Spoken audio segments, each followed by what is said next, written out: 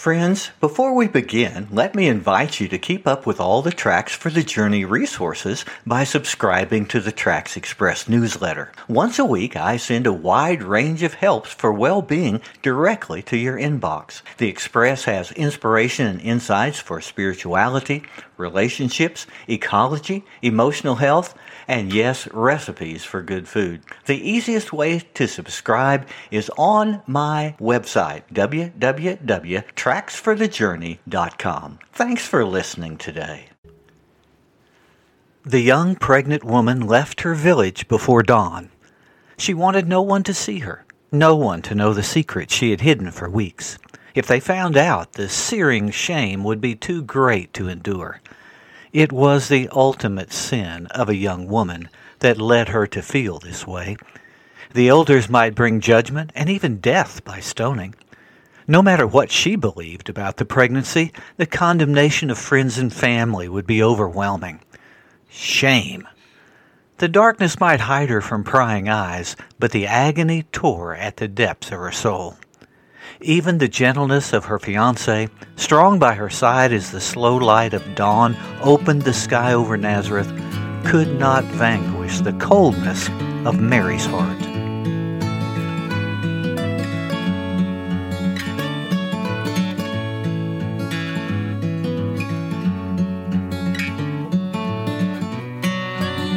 Welcome to Tracks for the Journey, a podcast dedicated to your well-being.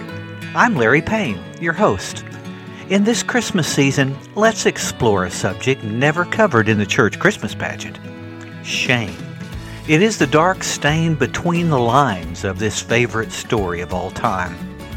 And I believe it's time to bring shame out of the shadow to discover ways that we might navigate this basic human experience.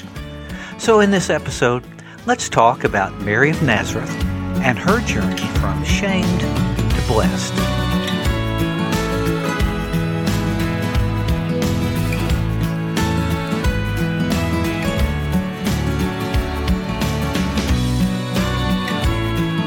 The Christmas story may seem like a strange place to talk about shame, but if we'll dig deeper, we'll find this a powerful part of our story.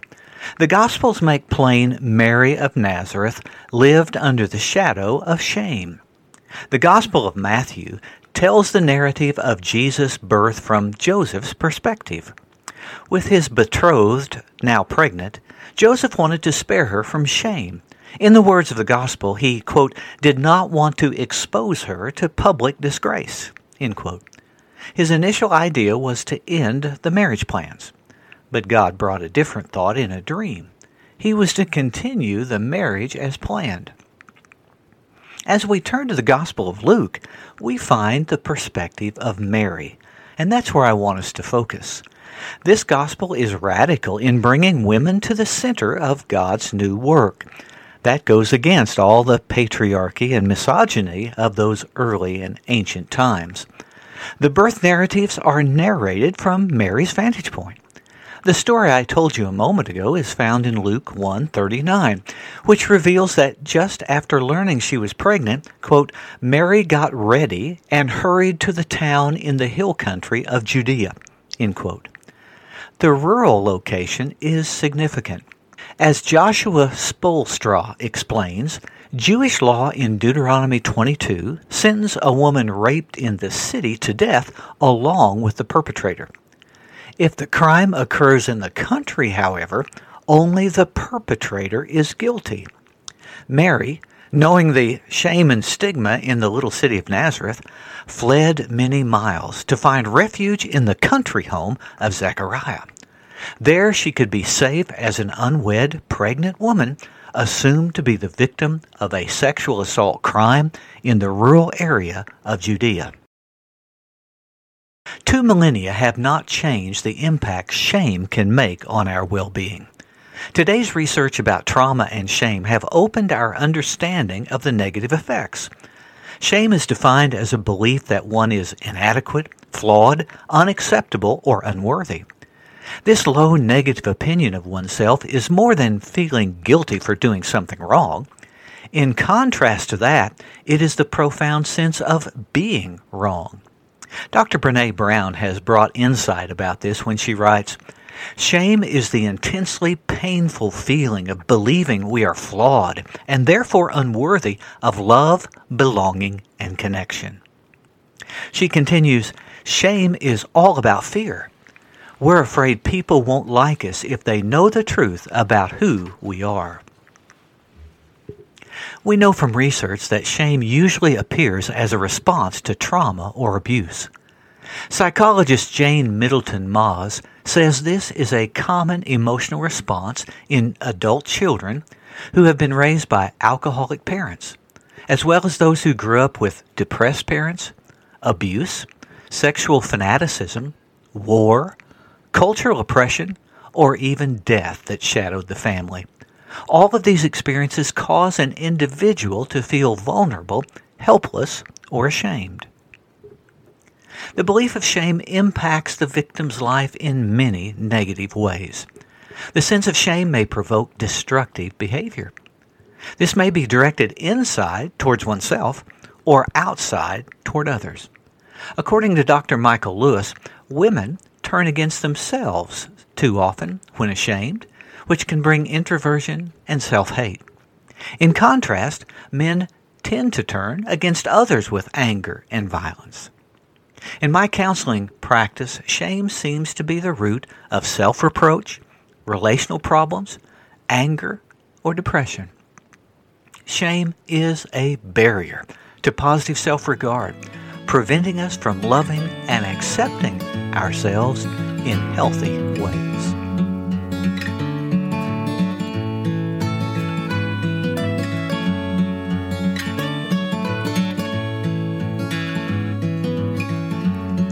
As we look deeply into the story of Mary, especially as told by Luke, we find silence about the full emotions of this woman during this terribly difficult time in her life.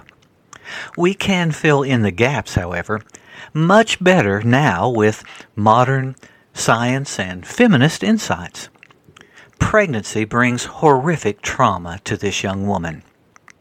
No matter what she might say about an angelic message, the assumed adultery was punishable by death, so a missed period in the family home could be fatal. Her dreams of marriage would be destroyed with a baby bump, and every social connection that had supported her life would be on the verge of collapse under the weight of stigma.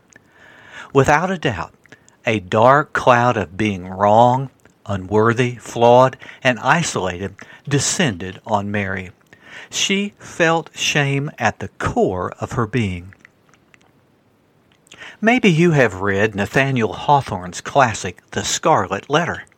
It's a gripping story of Hester, an impetuous young woman of a Puritan village in the colonial days. With her husband missing and presumed dead, she falls in love with the local minister, Arthur. A child is conceived.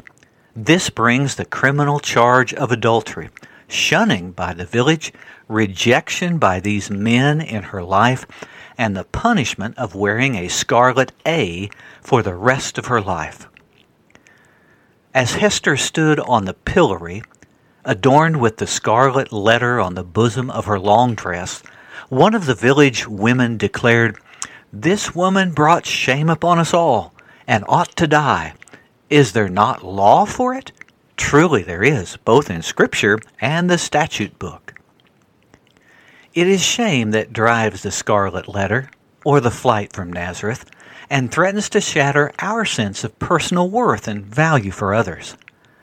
Someone you know has been traumatized by the angry words of an alcoholic father, lonely years at an orphanage, the perception of personal failure, or the pain of being bullied. This Christmas story opens our heart to Mary's plight many centuries ago, and it might also direct us with empathy to the wounded person near us today. Our awareness brings the question, what can we do with shame?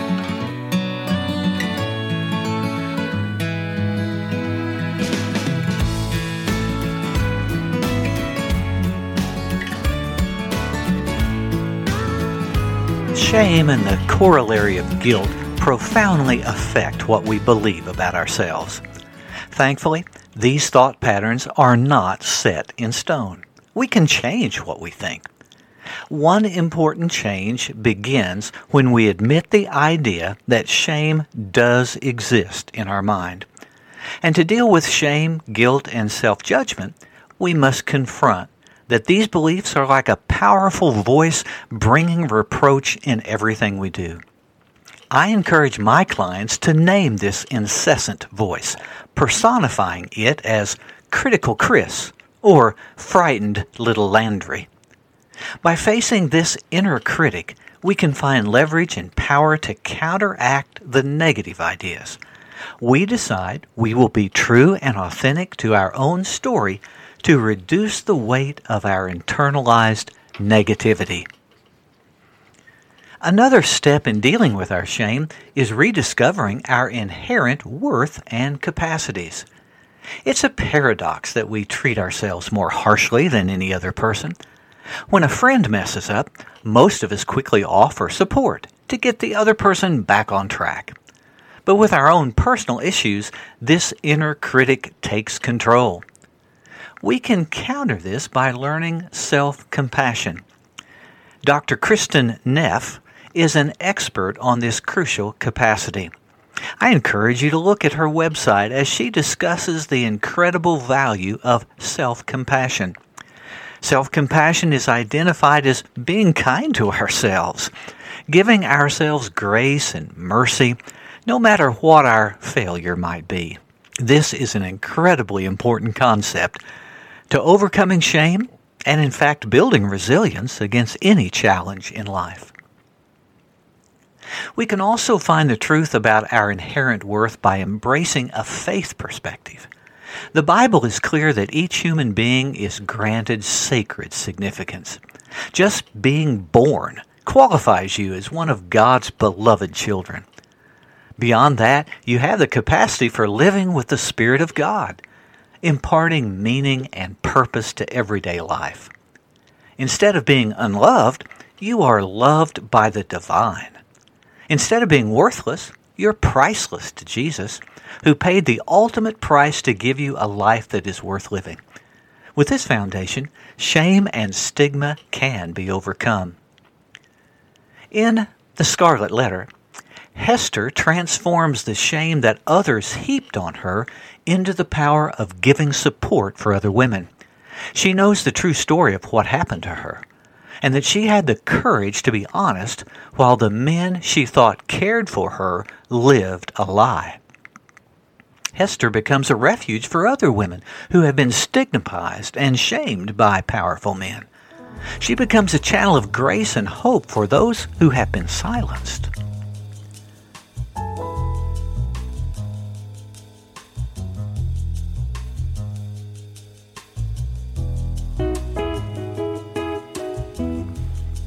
Are you looking for a little Christmas gift for a pastor or clergy? Consider giving a copy of my book, Journey to Friendship. It's a memoir of 1976, the bicentennial year for America and the first year of my ministry. With a lot of humor, I share the stories about starting a career, bearing children, travel, and loved all that marked this eventful year. The cost is only $2.99 for the Kindle ebook edition or $5.99 for the paperback. You can find it on the Amazon store by searching for Journey to Friendship, a memoir. I hope you'll enjoy it and pass it on to someone else. Merry Christmas.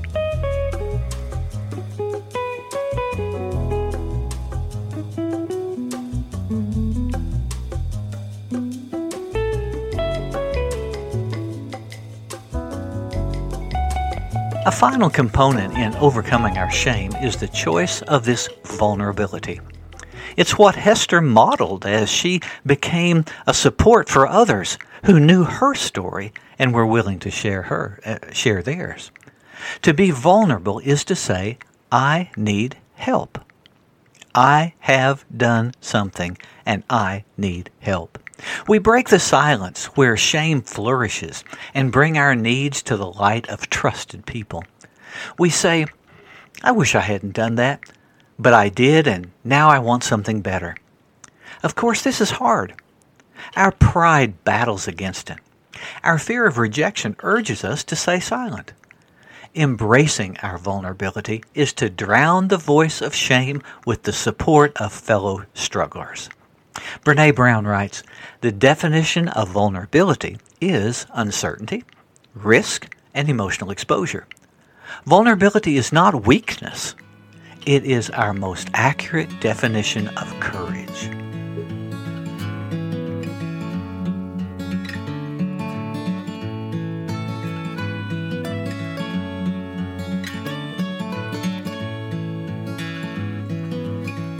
In Mary's story from the Gospel of Luke, it is Elizabeth and Zechariah who embody the support needed with non-judgment and commitment. Mary opens her heart in vulnerability to this wonderful, godly couple. She discovers that God has already shown them the truth about her condition. Luke emphasizes the woman's voice speaks the truth of God when Elizabeth pronounces Mary blessed. Think of that. A pregnant young woman, fleeing from stigma, shame, and punishment of her suspected sin, is the one who has been blessed by God. All the other voices of shame are the ones outside of God's favor. Suddenly, Mary could fully accept the work of God and love herself as a priceless daughter of God. The courage of this older couple to welcome the shamed one gave Mary a new birth of hope, reconnecting with God's great purpose. Perhaps Brené Brown channeled Mary's sense of acceptance when she wrote that a person of worth might say, yes, I am imperfect and vulnerable and sometimes afraid, but that doesn't change the truth that I am also brave and worthy of love and belonging. With supportive Joseph by her side, Mary of Nazareth overcame her shame. After 3 months away, she did return to the village and found the people merciful and loving toward her and Joseph. They knew the law and knew that she was innocent. After another period of exile in Egypt, she came back to raise her family, even a headstrong and charismatic oldest son named in Hebrew Yeshua. Decades later, she told her story to the followers of Jesus with amazing theological insight. She saw her trauma and shame as a narrative of her life and the greater work of God to overcome the judgments of the proud with a new kingdom of mercy and love. The words credited to her by Luke are the most extensive of any woman in the Bible and have lived through the ages as an ode to resiliency that overcomes shame. In Luke chapter 1, we read those words that Luke put in her mouth. My soul glorifies the Lord, and my spirit rejoices in God my Savior, for he has been mindful of the humble state of his servant. From now on all generations will call me blessed. For the Mighty One has done great things for me. Holy is his name.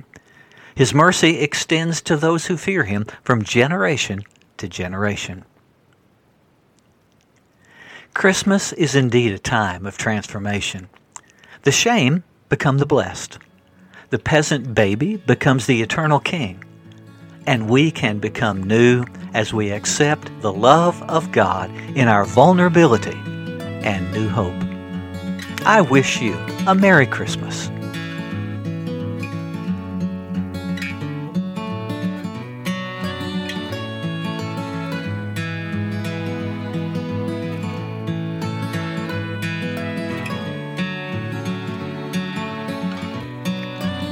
Thank you for joining me in this episode about Mary and the power of overcoming shame. This is our final episode for 2021. I'm working on some great topics for 2022, so I hope you'll keep me in mind and join me in January of next year. In the meantime, keep in mind that all the episodes of the past 2 years are available from your podcast provider. For even more material, you can check out my website, tracksforthejourney.com. Tracks for the Journey is made possible by your support through buymeabook.com, where a small gift can go a long way towards pushing this ministry out to more people. Tracks for the Journey is recorded at the Bright Star Studio, all rights reserved. Music through Epidemic Music and distributed by Buzzsprout.com. I do welcome your participation in the Tracks community on Facebook, or you can email me at the address trackspodcast@mail.com. I wish you all the best wishes on your journey to well-being.